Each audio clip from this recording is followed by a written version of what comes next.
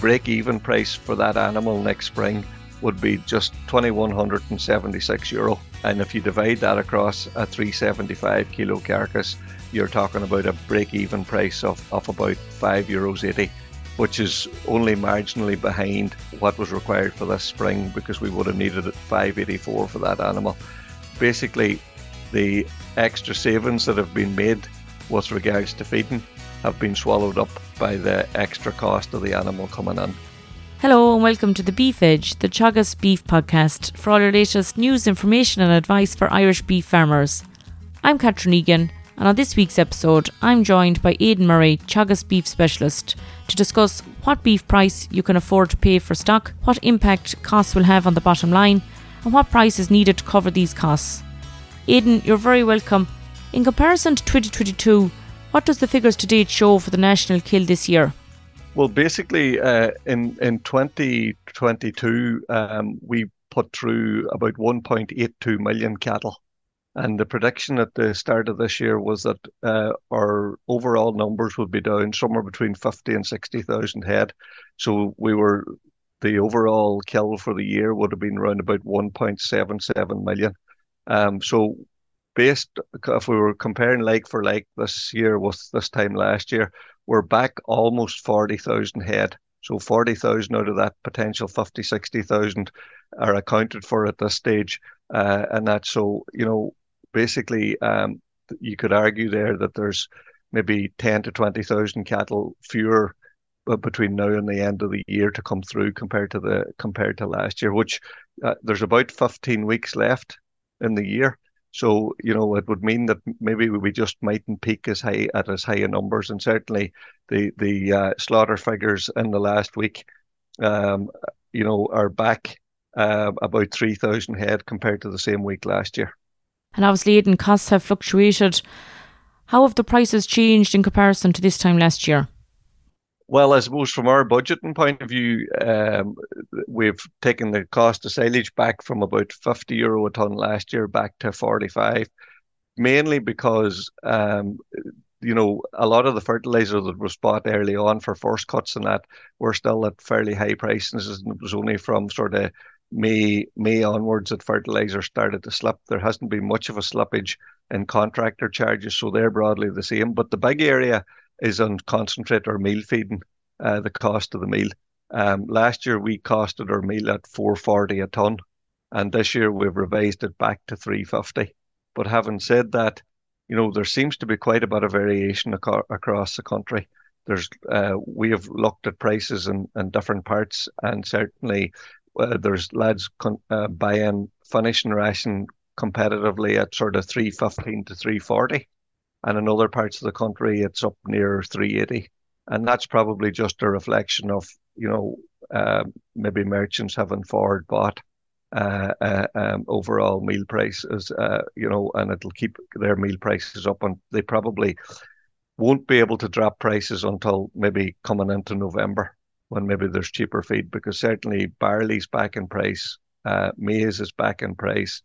Soya hulls is back in price, distillers is back in price, whereas there's not a lot of movement compared to this time last year with soya. I think this time last year soya was in around 575, and today it's probably around about 560. So there is the biggest from the cost end of point of view is that certainly ration can be bought a lot more competitively this year compared to last year. And in relation to prices and demand around the ring at the moment, Aidan, is there much difference this year? There's some difference. I mean, if I go look at all the categories from the Farmers Journal Mart Bids table that we use every year to compile the prices, if I compare this year to last year, across all the categories, they're up about 6%, which was on foot of a probably about an 8% rise in 2022 over the 2021 prices. So the store trade has remained very strong, but there is a bit of variation across. Like some of the heavier cattle are probably up 4 to 5% compared to this time last year, but it seems to be the lighter cattle, the weanling heifers, weanling bulls, they have taken a more significant jump, and there's some of those categories up as much as 10, 11%. But so it just depends on the category. Some of the plainer cattle haven't moved an awful lot from last year, or maybe just up very, very marginally, maybe 2%. But across all the categories, it's about 6% compared to this time last year. But good, very, very good for the sellers. It just means that the purchasers that are buying for finish have to be a wee bit more conscious of their costs and what they're paying. Most definitely, and I suppose farmers that are doing up their budgets at the moment, perhaps buying continental steers, maybe 530 kilos. Can you talk through the expected costs and what the farmer would need to be getting next spring in this type of system?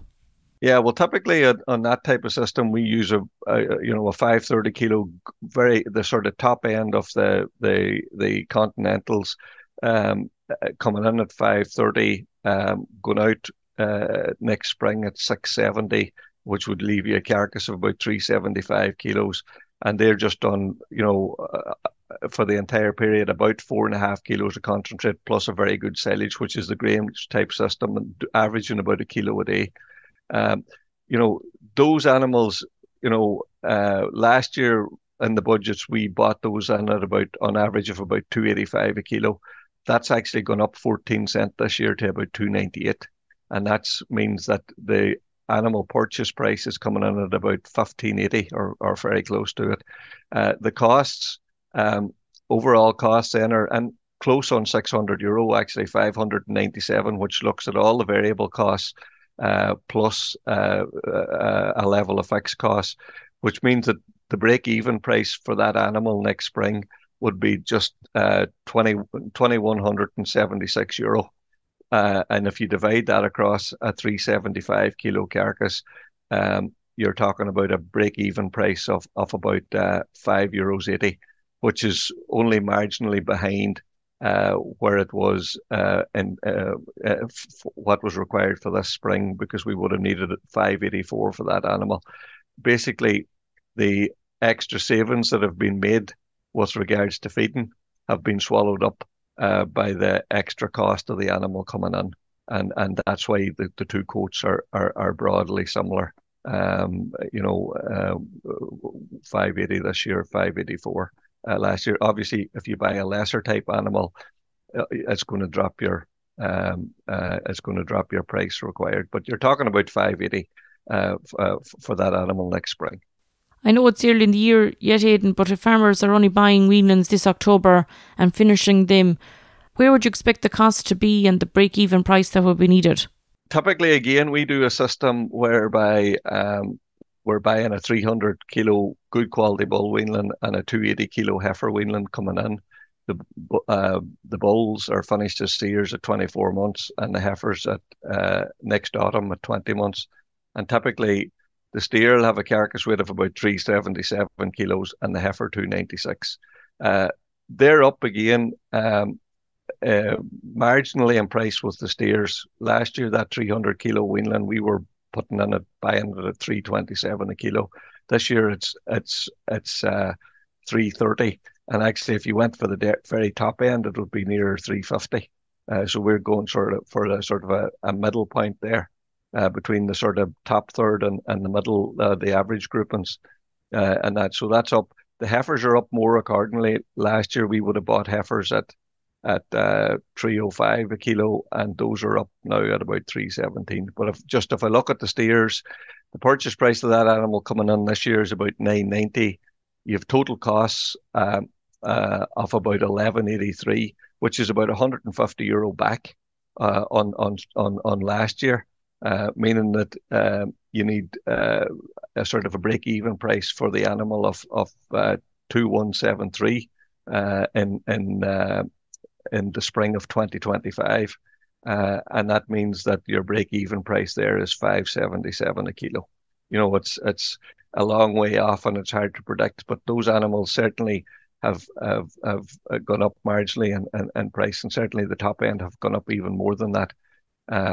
And that's so we're talking about 577 a kilo next spring. On the heifer side, again, that animal's coming in this year at 888.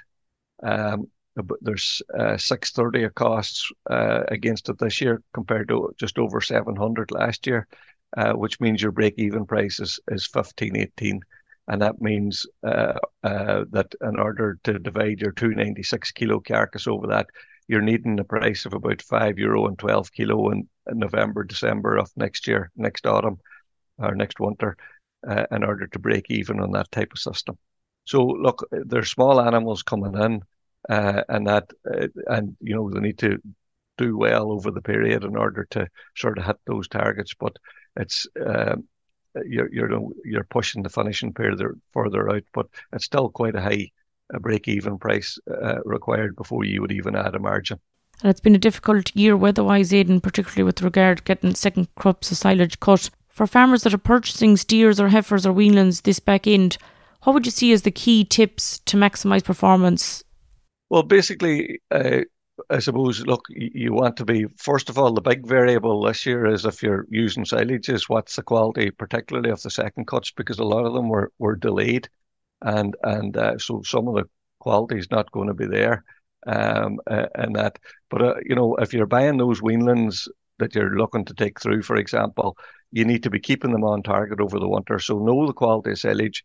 That'll give you an indication of what level of meal to feed them. And our experience is better to front load it and keep them on target. And you can always ease back later in the winter, have them well dosed and vaccinated going, so there's no health issues with regards to thrive.